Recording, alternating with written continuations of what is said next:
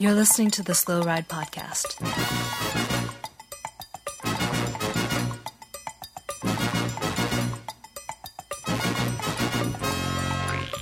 Bikes, advice, and rumors straight from the source.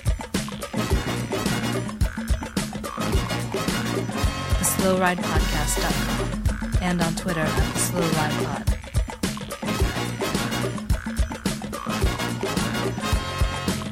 Enjoy the ride.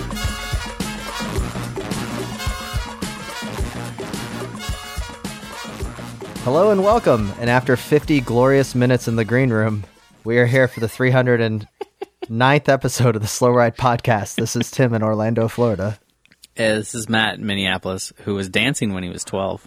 And this is Did we stop you? this is Spencer in Boston. Guys, I got lost in my notes. I got lost in all the items that little guy put on the agenda tonight. This podcast is going to be 3 hours long. What do you...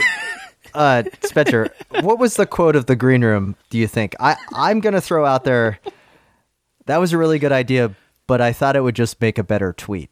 Yeah. So I tweeted. Well, I tweeted one of the things out of my many Slack 39 additions for this 39 podcast. agenda items, little guy. And I tweeted one of them, so we only have 38. Okay. So, as always, you can head over to our Twitter account at the Slow Ride Pod or our Instagram account at the Slow Ride Pod to see all of the wonderful ideas that are coming out of little guy's brain, including links to our YouTube channel, the check it out. youtube.com/wideanglepodium, where we have almost 500 subscribers for the little previews of big bike races with the little guy, of which he gave us two this week, Lombardy and Dauphiné, right, little guy? Yeah, package deal.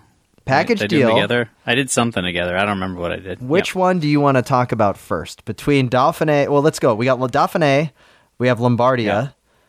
we have a bunch of other great conversational pieces to go off of that, including 37 other agenda items. So Let's talk about Lombardia first, because then the Dauphiné can roll into like a tour conversation Okay. too. So Lombardia is like its own thing. So Lombardia happened. That is one of the monuments, usually the last monument of the cycling season, Yeah. as we all know. Glorious this time, because the only reason I used to watch Lombardia was to see what the World Championship kit looked like. That was when the it whole reason, unveiled. Yeah. There's no other It's reason also to a watch great Lombardia. race. It's a great race. It's a great race. Speak for yourself. Of the 6 monuments in cycling, I would rate it as number 6. I agree that it is trying to find its feet in the world of monuments at this point. It is trying to find its way after 172 editions or something. Well, I yeah. feel like being thrown at the end of the 114. season for so long, it hasn't been able to. It doesn't have that excitement that all the That's spring true. monuments have. That's Everything true. else being spring, we're all pretty worn out. Even though, I mean, if you think about it, it always has a stellar field. And this year, though it had a good field, it still got pretty screwed that it had to go against the second biggest stage race of the year. Yeah. Well, Probably, which is the Dauphiné. So it's always getting the short end. Well, So- and Tim's onto something. Like it's a fine race. It's a good race. I'm not saying it's a bad race, but the main reason to tune in was to see what the world champion was going to do. Like, were they going to show up with white shorts? Were they going to, have everything all decked out, or was their clothing manufacturer behind schedule? And throwing it in the middle of a season, or the early part of the season, I guess, technically, Yeah. it really, you have to watch the race as a race and compare it to everything else. And I mean, guys, I'm not opposed to bumping it out of the monument conversation and replacing it with Strada Oh my Bianca. god. So I don't think there's any reason to bump it out. I think we just add Strada to the list, is how I feel. If the cycling calendar is normal, I like it where it is and it can be a monument. If we ever need to move it off that date, I don't know that it stands on its own. it's a good season capper, right? It's a good post tour criterion. Ooh. Post-tour crusher. I mean, if you just looked at it on its own this year, leading up to it, you had Remco coming in hot. You had Fuslang. Speaking of coming in hot. Well, we'll get there. And you had whether or not George Bennett really had the stuff to do well at a one-day race against the big hitters. Okay, let's go two things here, little guy. First off, B team. This is a B team race the way that it was put on the calendar this year. You don't have it's not, you have Richard Carapaz, prime example of a B team racer, even though he won the Giro, sure, but he is not he's not on the tour team. Because he's going to... It was a bit B-teamy. Because he's going to be the guy for... The Giro. He's going to be the guy for the Giro. So, one of the questions I have is... I mean, I guess I'll address this to you, little guy, because this is one of your 39 items, so this will be a little bit of a joint. You're over Lotto Jumbo. You're over Yellow Lotto just winning everything. I was feeling pretty over it this week, and obviously earlier in the week when I wrote that on the Slack, they were winning everything. We had Bennett winning at Piedmont last Wednesday, and then we had Wout winning the first day at the Dauphiné, and then Primoz rolling in on everything, and then of course we ended the Dauphiné with Kuss winning a stage. So yes, I am feeling already a little Lotto fatigue. Though I was excited for Bennett to win a bike race. I think it was his first pro win. Maybe a second. Maybe he'd won a national title. I have to say I was very excited to see him get a chance to lead the team, even though it was the Jumbo B team at Lombardy. Because he showed that he has the stuff. Like, he went toe-to-toe with Fuslang, who you could say that it wasn't the most stacked field there, but Fuslang was there, and he's been, like, A quality the last couple of years. Yeah. Okay. Yeah. So, I get it. That's B team talk. Let's go to, is just Lotto Jumbo on the good stuff too much this year? I mean, they are definitely on the good, whatever they on. What's that stuff that they're on? The good stuff. They're on the ketones. I'm trying to remember. They're on the ketones. No, it's the ketones. Just ketones. They're definitely using the ketones. Yeah. It sounds That's to all I me... can say. I don't even know what to say about that. An outside observer here, it sounds to me, little guy, like Tim is desperately trying to get you on the anyone but Wout train, which I can't tell if he's on or off anymore because he keeps flip-flopping on the topic. No, I don't know either. I am definitely excited about Wout winning so much, but you got to admit we've been through 2-3 weeks of the season so far, and it's been jumbo, and it's already starting to feel a little. All right, come on. I'm going to jump in here real quick. I want Wout to win everything. That's fine. But I am with little guy a little bit kind of getting bored of the Yellow Lotto train just because, so you got Primoz, right? You got George Bennett looking good out there. You got all these guys. And then it's like, oh, Sepp Kuss just wins a stage of Dauphiné. Yeah. You're like, oh, forgot about that guy. Like, whoa. I mean, they have a lot of tools in that tool chest. I don't know. I mean, they're GC. I mean, obviously they're one days, but just their GC team is beyond stacked. I mean, yeah. So the fact that Dumoulin is their third string GC guy. So let me just maybe not strike another item off the agenda, little guy. So does that make Ineos the underdogs? Well, okay. Are we? I don't know. Maybe. Well, this is Dauphiné talk. Let's finish Lombardy. Okay. Lombardy wins. Bennett gets second. Remco Obviously, crashes off. One of the big thing. Remco hit the side of a bridge and fell in a ditch. Yes. The ditch is an embankment like 25 feet below the bridge. Okay. Yeah. So I got two things here. Yes. First off, I want to go to a listener email because I got a listener email that directly works with this. This one comes from us from a friend of the pod in Baltimore, Jay Laser. Guys, just got caught up on Saturday's race and was wondering your take on why there was so much confusion over who had crashed with 50K to go. The helicopter video clearly shows the head UCI official's car slow and stop behind Evan Pohl's crash. Were they protecting the rider or game planning damage control options for an unprotected bridge abutment? I know you can't protect every corner, but a sharp stone edge on a bridge on a steep descent hairpin turn over a gorge seems like maybe one you'd consider. Keep up the great potting. So that comes to us from Jay. So, how much can we blame the UCI for this one? I already ran them a new one last week, so should we just pile it on? Well, I mean, they certainly didn't. I mean, we can go later in the race, and Shockman gets taken out by a random car on the course. So they obviously are a little off their game. I think it's probably more on RCS than the UCI for that sort of like mid-race sort of stuff. I don't know. Let's talk Remco's crash first. We'll get to the Schauman Max crash. I just wanted you Max. Let's call him Max, yeah. So Remco goes over. Here's my question to you. Yeah, obviously a horrible crash, right? He's okay. Broken pelvis is the somehow good news on that situation, if you put it all together, but thankfully for him. Here's my question to you guys. I have friends that work at a bike shop. I understand working at a bike shop is the worst thing for someone that really likes bike riding because everyone wants to come in and talk to you about the bike race. This happened to me all the time at Swift Cycle, rest in peace, 607 West University Avenue in Gainesville, Florida. But as also a connoisseur, I'm on a text message thread with my friends that are on embargo. They didn't say they were on embargo, by the way, but I was like, hey, Matthew Vanderpool got dropped. And the guy writes back, he says, oh, come on, man, don't do that. I'm like, raise my hand. I say, I'm sorry. That was a violation of the embargo. I shouldn't have said that Matthew Vanderpool gets dropped. I get it. 10 seconds later, I say, holy crap, Remco just crashed over the side of a bridge. No one knows if he's okay. They were more livid with that than with the Matthew Vanderpool dropping. Mm-hmm. My argument is when you crash over a bridge and fall down into a ravine and we don't know what happens, like the embargo's off at that point. That is a catastrophic crash or an event that if it gets cut, like I had a feeling like this thing could get covered by a daily newspaper here in the US. Like it's that big of a crash. Like you could see that thing on SportsCenter.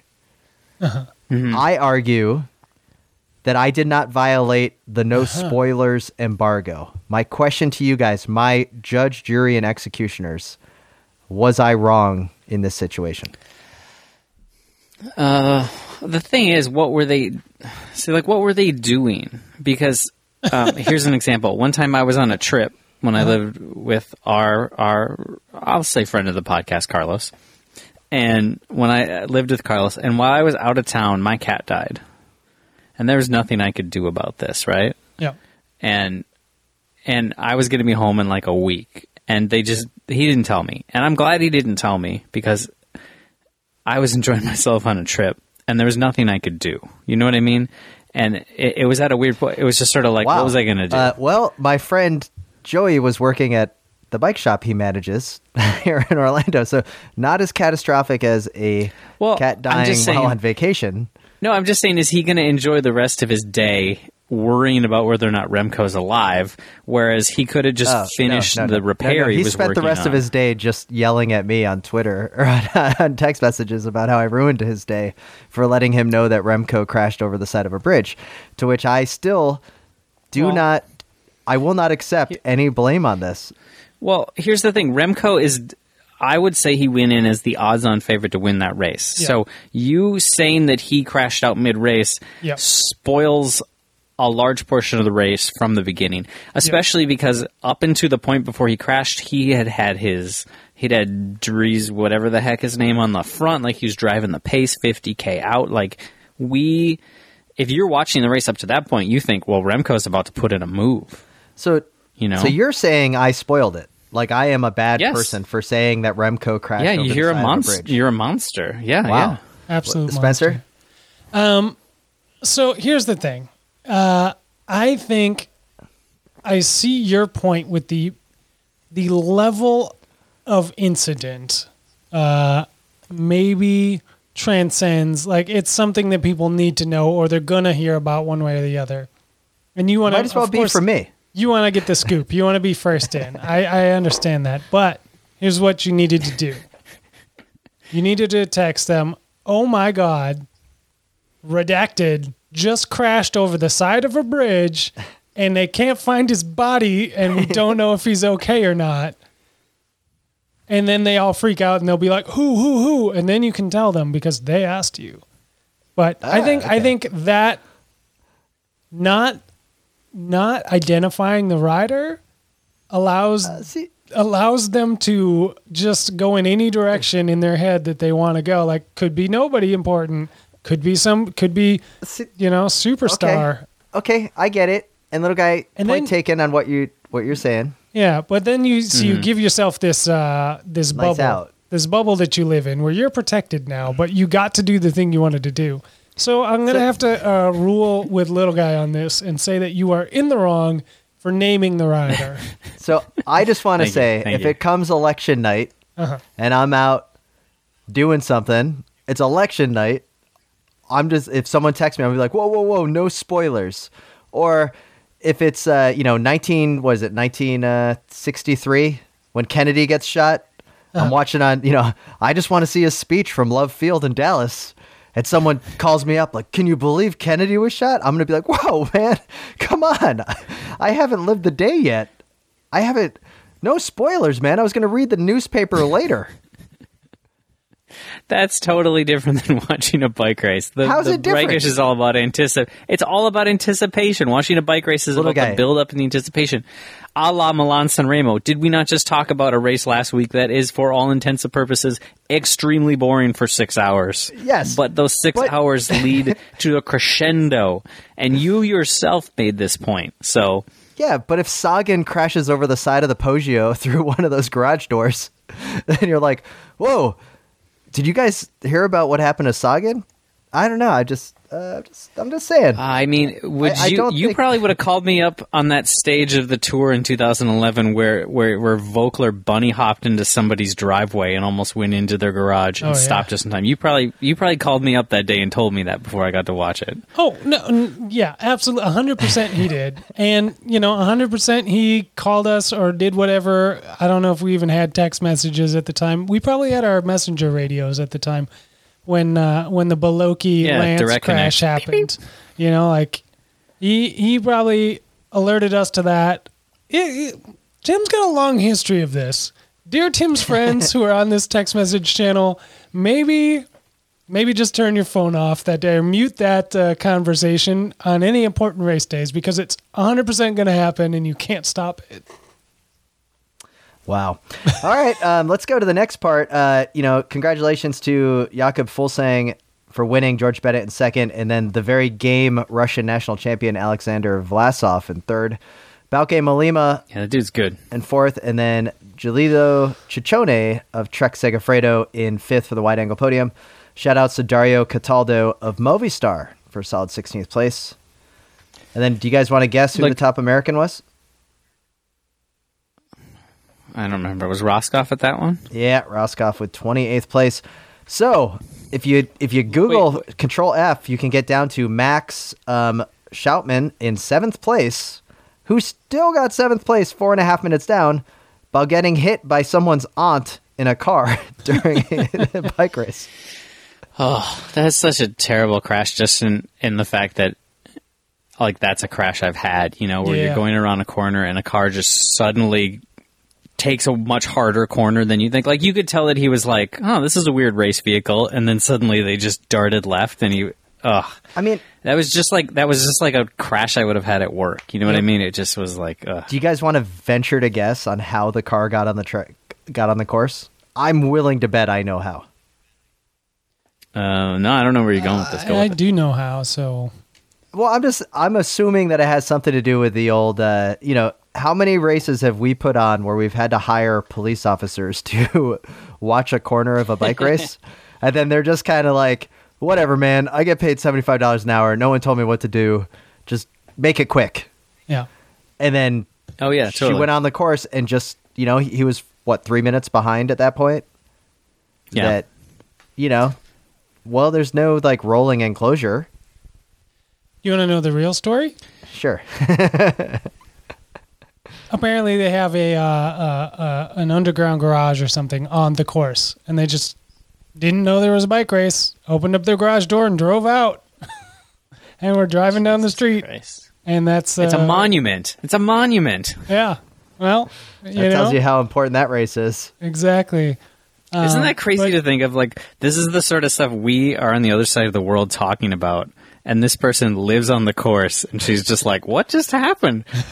Some guy named Max ran into the back of me, and he's like, what the fuck? She's like, some guy on a bike ran into my car, and I got 2 tickets from the Italian police equaling 130 euros in fines and 2 points on my insurance. What? And I got lit up on Twitter, Instagram, and Facebook for just living my life. I was just trying to go to the supermarket. Yeah. Yeah. I did not know that. Very interesting. Thanks for the story there, Spencer. Little guy, Yeah. you have approximately 25 agenda items left. Let's get into the Dauphiné. Tell me who won, why it matters. I watched absolutely zero of this race because I didn't have time, nor have I re-upped my NBC Sports Gold subscription yet. And I will be when the Tour comes around the corner. Oh my God. How do I summarize the Dauphiné? Well, Roglic looked like he was on top of the world until whatever the second to last stage when Bernal had already dropped out because his back hurt. Spencer knows all about that. Oh, yeah. And then Roglic crashes. Kreiswick also crashes. Kreiswick's out with a dislocated shoulder. Roglic is out with a bunch of road rash. So the last day we start, Pinot suddenly handed the jersey, and then Martinez of EF Education First, our own friend of the show, Mitch Docker's teammate, takes the win over Thibaut and Martin of Cofidis fame, of handbag Cofidis fame. It's insane. So this leads into the fact that I was so against Lotto, and then suddenly you got to finish the race. You got to not crash. You know, like the tour is going to be weird this year. I am surprised that the snowman did crash. I'm not 100% surprised. This will lead into another conversation, but yes, Tim, go on. Okay, so I picked up a couple things. First off, you give a drop of the Cofidis grocery bag that you got that you're hanging over your shoulder. Check it out on our Instagram page. Thanks to a listener of the pod for sending that over to you, Jay. Yep. Pinot was going to win. What happened to Pinot? He couldn't bring back Martinez. Was it a descent? No, it wasn't a descent. So the fourth and the fifth stage finished on the same climb, like up a mountain and then on an airstrip. And I think it was the guy from Innerring, I guess gal from Innerring, I don't know who Innerring is, who tweeted something like, the last stage of the Dauphiné is always pretty much the best day of stage race action of the year. And I think they're 100% right. Like the last few years, you've got. I think we can all agree that Thibaut, Martinez, and Martin are probably not going to win the Tour over Lotto or Ineos. But at this smaller race, they can definitely use their underdog status to like go nuts. And that last day, the field just exploded. Was Nairo in this race? Nairo was in the race. You know, I don't know what happened to Nairo on the last day. I got to admit, when I was watching it, I did not see Nairo.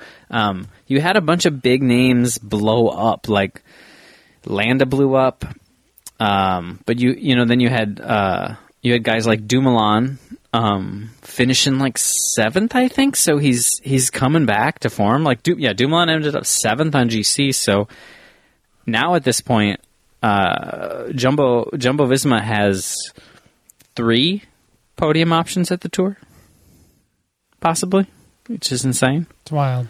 Ineos maybe has none. Okay. So it sounds like it was a lot of fun. I should have watched it, is what you're saying. You definitely should watch some of the stages. I think Sepp Kuss won the last stage. He also ended up moving up to 10th overall on GC at the end of it there. So it was a great race. But yeah, you had guys like Landa like blowing, like Adam Yates, Landa, Enric Mas. Those guys are like 18. Richie Porte, I believe somebody said he was a GC guy once, but as you guys know, I love the Dauphiné, and I love it every year. I bring this up because it is my one surefire guaranteed theory in cycling it's like that 4 never years in a row. fails. This theory never fails. It is that whoever finishes between 6th and 10th in the Dauphiné is going to win the Tour. But the schedule's all messed up this year. So I need to reconfigure my calculations. And do you want to go through your 6 through 10? Yeah, because the timeline is no longer a month before the Tour or whatever. It's like 2 weeks before. So I'm going to shift this up to fourth through 7th. So that 4th gives through us 7th. Pogacar, Lopez, Bardet, and Dumoulin as three of those folks will be on your podium at the Tour. It's a guarantee. All right. Let's just go to Roller Derby right now and just put all your internet reputation on those bets. I mean, that makes sense, Spencer. They make all an look argument. a Make little an bit... argument against it. I don't see. I see everyone else peaking too early. Here's the thing: is that everyone dropped out too. Nairo appears to have dropped out. Kreiswick, sure, he's gone, but Roglic is coming back. Bernal is definitely coming back. Come on, he's playing possum. This is straight out of the Lance Armstrong textbook. Mm-hmm. Everyone's gonna be like, "Oh, he's not feeling good." Yeah. He's gonna come out and absolutely crush it. Little guy wants to think Chris Froome is actually gonna show up to the Tour and do well. We all discussed last week why that is never gonna happen. Let's see where Froome. I don't even know where Froome finished on GC, but it's probably really far down. 71st. Oh my god. The only sticking point to my new rock solid theory is Nairo. I think Nairo is maybe benefited the most of the last week's shenanigans in pro cycling. So he has come through unscathed and seems like he's riding well. And then didn't push himself too hard in the end, so I'm a little worried about that. How did friend of the pod Geraint Thomas do? Wow, 37th on GC, a whopping 53 minutes down. This is the man who's won and finished second in the last two Tour de France's. 53 minutes. Well, let me tell you something, little guy. From the world according to G, page 74. Sometimes you just need to work bloody hard. You will do brutally long hours. You will get tired, and angry bike riders will take out their frustrations on you. Not because it's your fault, but simply because you are the nearest person. That is from his chapter on soigneurs. Not because it's your fault. Just remember that. Yeah. It's not your fault. Well, I hope he works bloody hard in the next couple weeks. With that, let's go to friend of the pod, the one and only Michael Matthews, to get a up-to-date report on what's happening in the bubble of professional cycling.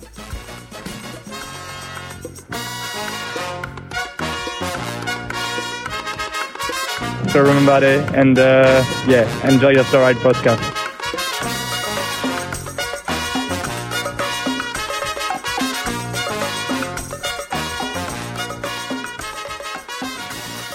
All right, guys, we are here once again in the Preem Lap. We are absolutely stoked this week to welcome a new sponsor to the Wide Angle Podium Network and the Slow Ride podcast. And that new sponsor is Wattbike, the makers of the Wattbike Atom. And little guy, you are such a connoisseur of in-home training, right? Like you can throw down the watts. What is your main takeaway that we can get at when we first start to talk about the new Wattbike Atom? I think the main thing that makes it look appealing is that it has it gives you a feel for the road. So there's a mode, it's called the ERG mode, that ensures that resistance automatically changes based on the training you're doing. So it feels like you're on the road.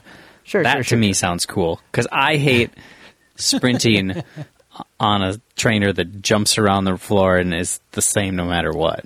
Yeah, this thing is not jumping around. It's clearly, when I did some additional research, because I saw this thing, I was like, that looks pretty heavy duty. And then I saw that it was basically made for the entirety of the British track cycling team, which for anybody that knows anything about track cycling, it's that the British track cycling team is way better at it than almost everybody else. Yeah. And so it's built to have all the watts and all the measurements. But come on, little guy. In the green room, you were talking about the other main takeaway of the Wattbike and where you can have this Wattbike. Well, one of the main takeaways I took from the photos they supplied was that you, unlike some other brands, you can put this in your basement in your garage. You don't have to put it in front of the picture window in your modernist apartment or in your modernist mansion. What I liked is that this thing is for the serious cyclist who's actually training, because the photos they sent along were a guy in his garage pounding out the watts. Oh yeah, getting ready to actually crush some, not just crush some like pedestrian paths, like crush some real watts. Yeah. When you go to the so you go to wattbike.com/US to check out this bike. Please follow that link. It'd be fantastic for you to head over there. It allows us to in the network get some credit here. But when you go to wattbike.com/US, the thing that sticks out to me is that you can use it anywhere, but it is like a built entirety unit. Like I have a smart trainer, which I have to connect with a variety of cables and all other types of things. I'm worried about like where I'm going to put it. This thing, when I'm not using it, I can totally put a dress shirt on here and it would totally look fine, right? It can cover as like a storage device, whereas those smart trainers, you got exposed gears with kids running around. They can get their hands all stuck on the cogs and the cassette. This thing actually looks pretty good. I'm glad you brought up the looks, because when I popped this open for the first time, I was like, well, dang, this looks nicer than my bike. Like it's got all the aero trappings. It's got a nice, it looks really good. Yeah.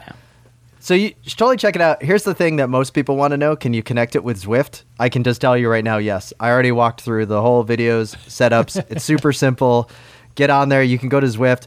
Here's the downside for you using this bike on Zwift.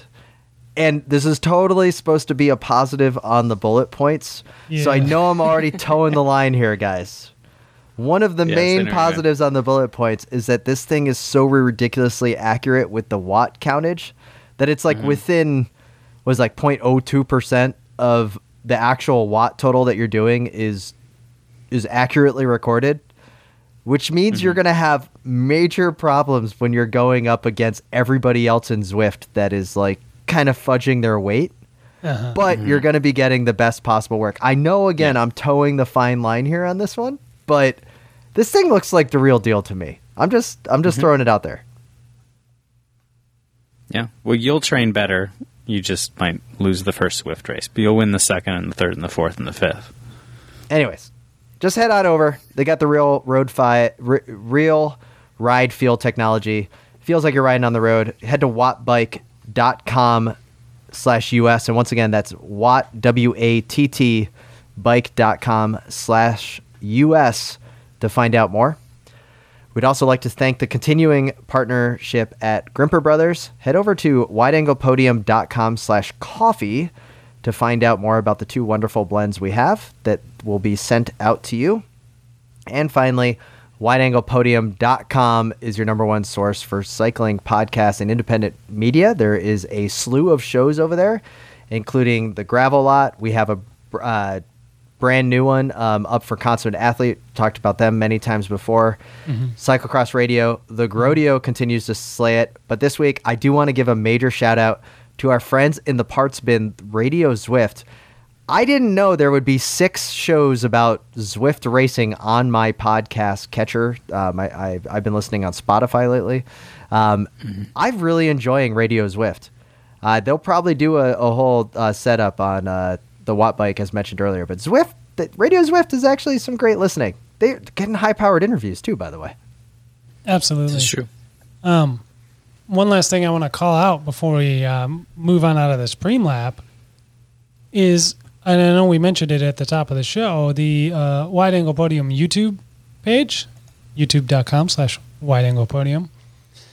There has been a ton of content there, and we're super excited about it. We've got a goal of 1,000 subscribers, which when we started with the double digits that we had when we started this push, seemed like a lot, and now we're nearly halfway there. So that's super exciting. If you haven't checked it out, please do so, because you're missing out on some of the greatest cycling content that is being produced right now. And of course, I'm talking about little previews of big bike races. And we've got the host of that show, Matt Allen, here with us today in the Preem Lap. Oh, hi. And we want to just talk about it.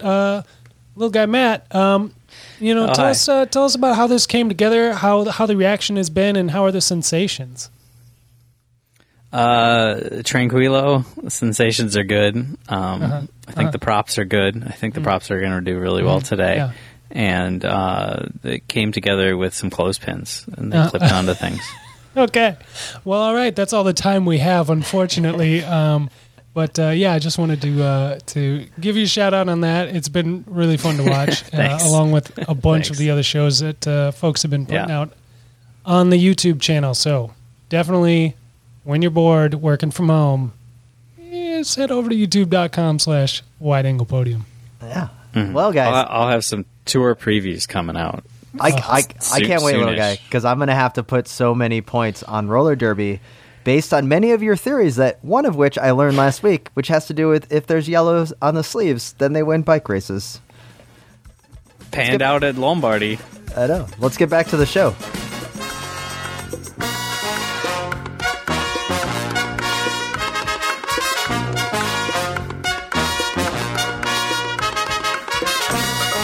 I'm Ellen Noble, and you're listening to the Slow Ride Podcast.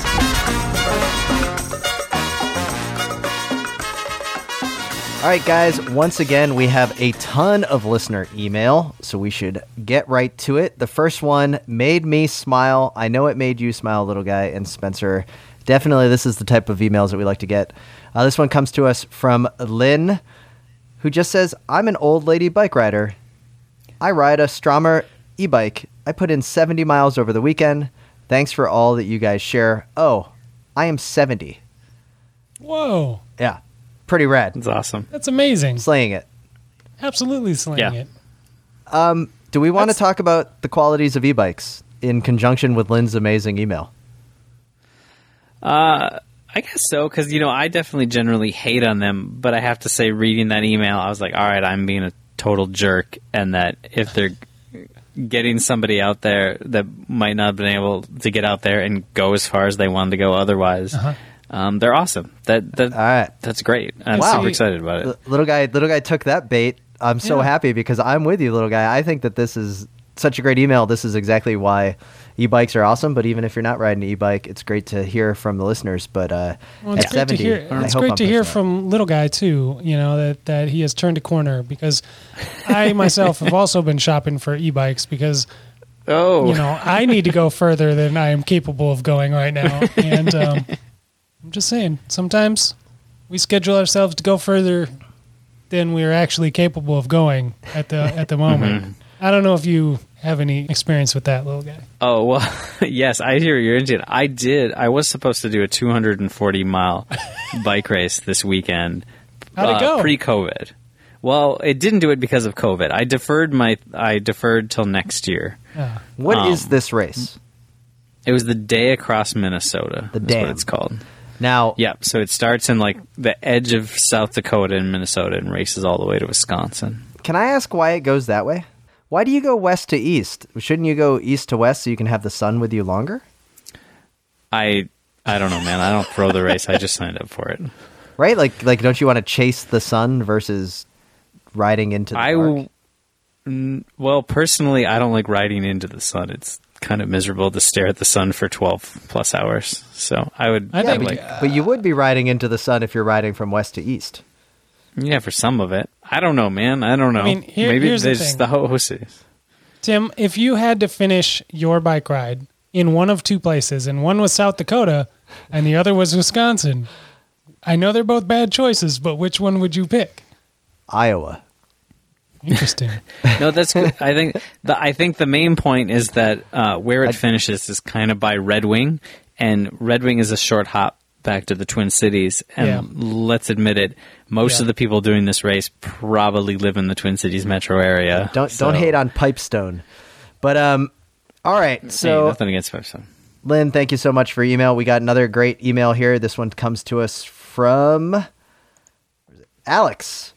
Alex McGregor hits us up. Hey guys, I'm about 2 weeks late writing you, but I was 100% sure you would have mentioned this. What the heck was on David Formolo's nose during Strada Bianchi? I really can't describe it. Combined with his off-kilter helmet, I'm surprised you guys didn't comment. Oh, and I know you guys are long-time Matthew Vanderpool Wout Van Aert cross fans like me, can I request Little Guy singing in a Morrissey voice? Cross Riders of the World Unite and Take Over. You can request it, but I don't think it's going to happen right now. So then man. Alex hits us up with a photo of Okay. David Formolo resplendent in his Education First kit. No, Sorry, UAE. UAE kit. Sorry. He has an off-kilter helmet, but he has one of those breathe right strips across his nose.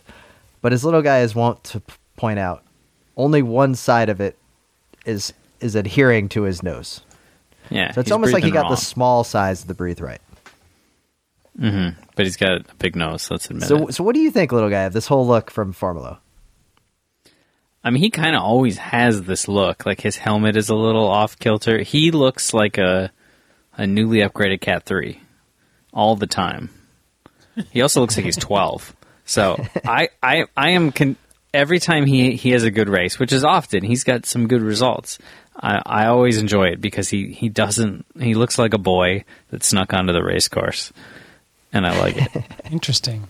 Well, I mean, I for one can sympathize with him because, you know, when I go shopping for pants these days, I still buy the 32s, and you know, I get home, I don't try them on in the store, and then I put them on, and I'm like, well, I mean, they kind of fit. You know, I think they'll be okay. And then, you know, the one side pops off and, you know, halfway through the day, and there you go. So I understand his pain, and, you know, I'm going to keep trying. And I think he's going to keep trying too. There you go. Hey, we just got an email in under the wire here. This one comes to us from longtime podcast listener Todd Danger, who emails us to ask, hey guys, with the World's cancellation in Switzerland, where should the actual Road World course be? So I think what Todd's asking here is, Yeah. what's our replacement course since it's not in Switzerland? Where would be the ideal last minute course? Yeah. Man. So Good question from Todd, by the way. Just this is excellent. Yeah. And timely. Well, here, let's set our criteria for what a world's course needs to be. Like it needs to be difficult. It needs to be challenging for the world tour. It needs to be a circuit type of race. You know, so can't go from one end of Minnesota to the other. It has to, you know, go in laps. Yeah. Maybe like a 9-mile lap, I think, would be ideal. Sure. How many kilometers is that? I don't know. It's usually close to 3.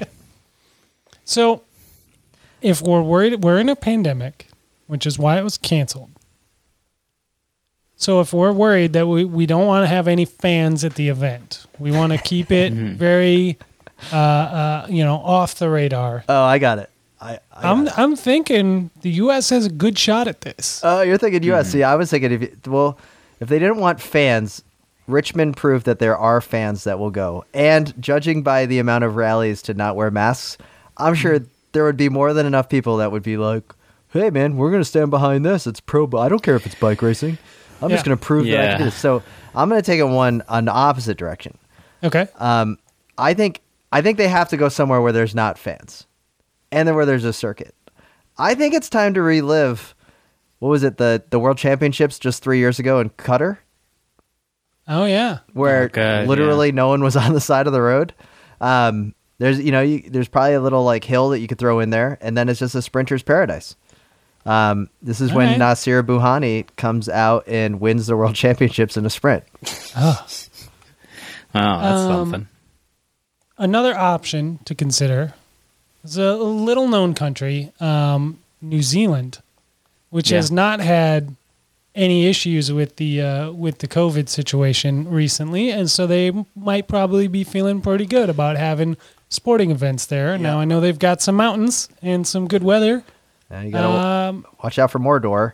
It's quite the climb, but that I don't know if there's a course there though. You know, we've had some good sprinters come out of there. and George Bennett. And George Bennett. That could be good. If you're going the island route, I would say let's go to Iceland. I mean, what's the worst that can happen than bringing thousands of people or a couple hundred bike riders that have questionable biological passports anyway? With who knows if they're carrying a pandemic? So just totally infiltrate a isolated nation. It might be a little. What's the weather like in? I don't even know when is Worlds this year. The weather is going to be very spring classics, and the roads are going to be very good, like excellent, like the best quality roads I've ever seen. It's incredible. Awesome. That is all of the listener email that we got this week. So that leads us into the final part that I guess this is when I guess two things. First off, roller derby update. I got an email from Luke at Roller Derby that just says, congratulations, you didn't lose any money during Lombardia or Dauphiné. I came off just going 0 on the weekend. So I won back the exact money that I bet. So I ended up 0. I don't want to know how Spencer did because I'm sure he's going to hold it over us because he was ranked in 10th place. Yeah, and I will. I mean, do you really not want to know? Because I've got it right here. No, I'm sure you do. So why don't you go ahead and just tell me how awesome you did? Well, 325 points is the number of points that I lost on roller derby over the weekend. I had made 7 bets, and none of them were a winner. So that's a big fat goose egg for me. So I'm narrowing down the victory here. Mm-hmm. Yeah, Luke was so kind to point out in this email that out of 143 players, I did better than about 10%. He is so nice in those emails. I have noticed that. It's it's a positive spin on it. Well, very good. Little guy, how did you do? I do not actually remember who I bet on for the Dauphiné. I'd have to look that up. I do know that I went all in. I pushed all my chips over to the Remco corner at Lombardia, and with a Malema to show, a small Malema to show, and Malema ended up 4th, and Remco crashed out. So that tells you how I did. You were so kind to point out my yellow sleeves theory that I put in one of my videos the other day, that you got to have yellow sleeves to win. And yes, Astana won with the yellow sleeves, and first and third, and then yellow sleeves came in second. But unfortunately, I was hoping for the Evenepoel little yellow on the Quick-Step sleeves to win, and that was not to be. So, Well, head on over to rollerderby.com. See if you can beat us. You can clearly beat Spencer. Probably not me because I'm neutral. And little guy, it seems pretty easy to beat. If we're being totally honest here. you guys know what I always do is I throw all my money on Posa Vivo or something. Yeah. And then the other, I can't wait to when he does win, and I'll just be so happy. We got a hashtag Ask Slow Ride that came up. This one comes to us from Mike Kirby in Chicago. It says, important question for the at Slow Ride Pod. If a rider is wearing a skin suit, is it still possible to go full Schleck? Asking for a friend. With an accompanied photo of a fully unzipped rider in a skin suit, which may or may not be Mike Kirby, judging by. So here's my question: can you go full Schleck in a skin suit? I say yes. Really? There's no flapping in the wind. I think you need to have the fully exposed bib straps. I think the critical factor is the flapping in the wind. Yeah. You don't think it's just the chest? No, it's never been about a Schleck chest. Ugh. Oh, I think it's the majesty, the picturesque, mountaintop finish, bib straps, bobbing back jersey. and forth. Maybe you have a climber's necklace, climber's chain on. But yeah, skin suit's not allowed. Yeah, I guess Schleck in a skin suit is when was it Frank who was riding with the camelback under the skin suit? So he had the arrow bump or whatever. So yeah. All right. Always innovators. Awesome. And the final part I want to just give a shout out is friend of the pod, Mitch Docker, which if you guys haven't heard, he did a live, kind of like recorded live radio diary between Milan San Remo and Strada Bianchi with the cast of characters you would expect on an Education First team, including Michael Woods, which was fantastic to listen to. I absolutely loved it. It was arguably one of the best journalism pieces I've heard about pro cycling, and it is definitely a must listen for anyone out there. Little guy, I know you had the opportunity to listen to it. What did you think of it? Definitely. Oh, it was great. You're 100% right.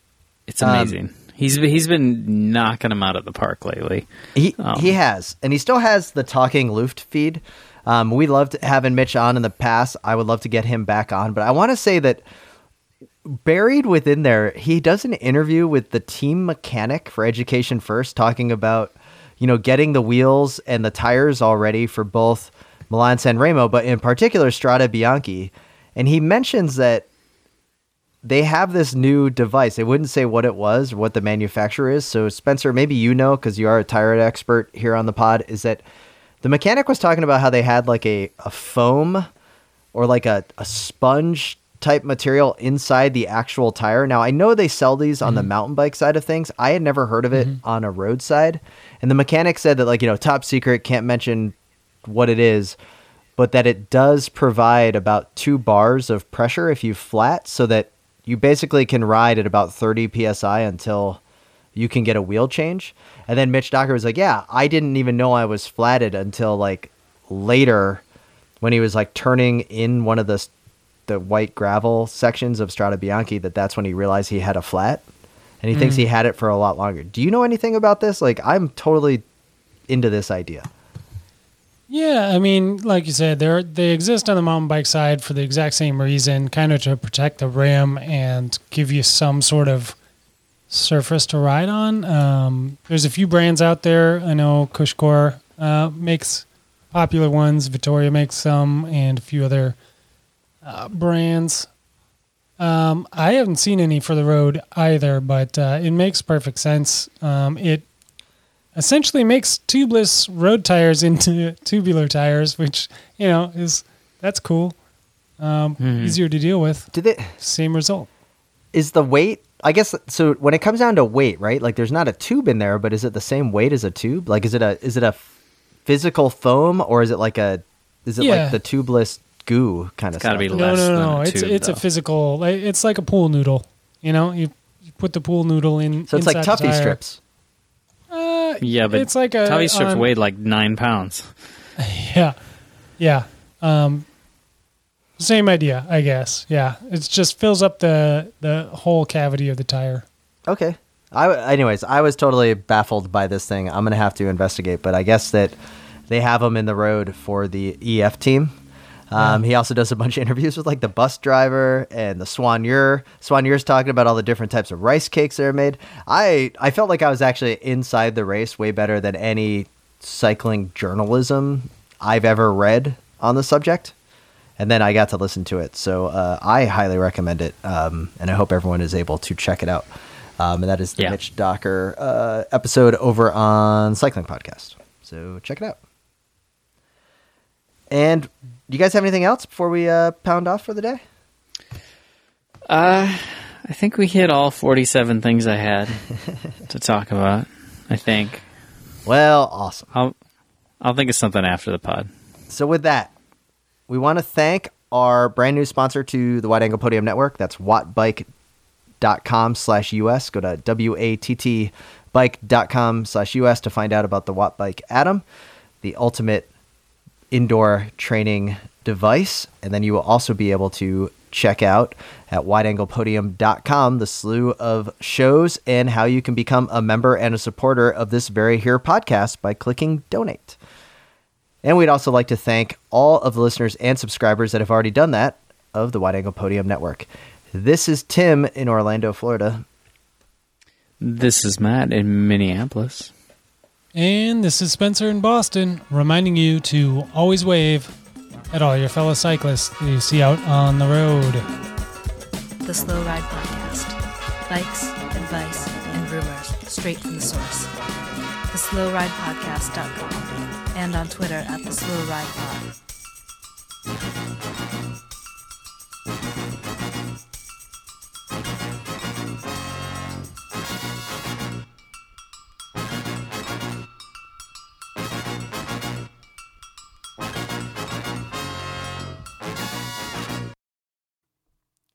Wow. What an episode. That was amazing. When that one person said that thing and then the other person totally set them straight. Oh, man, that was great. I'm going to have to go back and listen to that again. But hey, since I have your attention now, hello, cyclocross friends, new friends and old friends and soon-to-be friends. My name's Bill.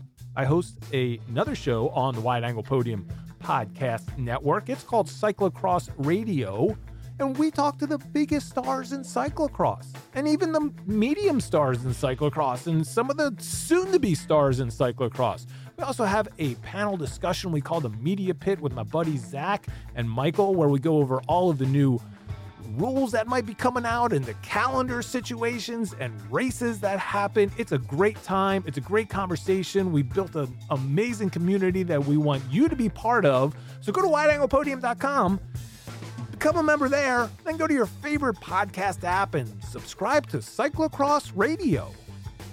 Do it. Do it now, cyclocross friends.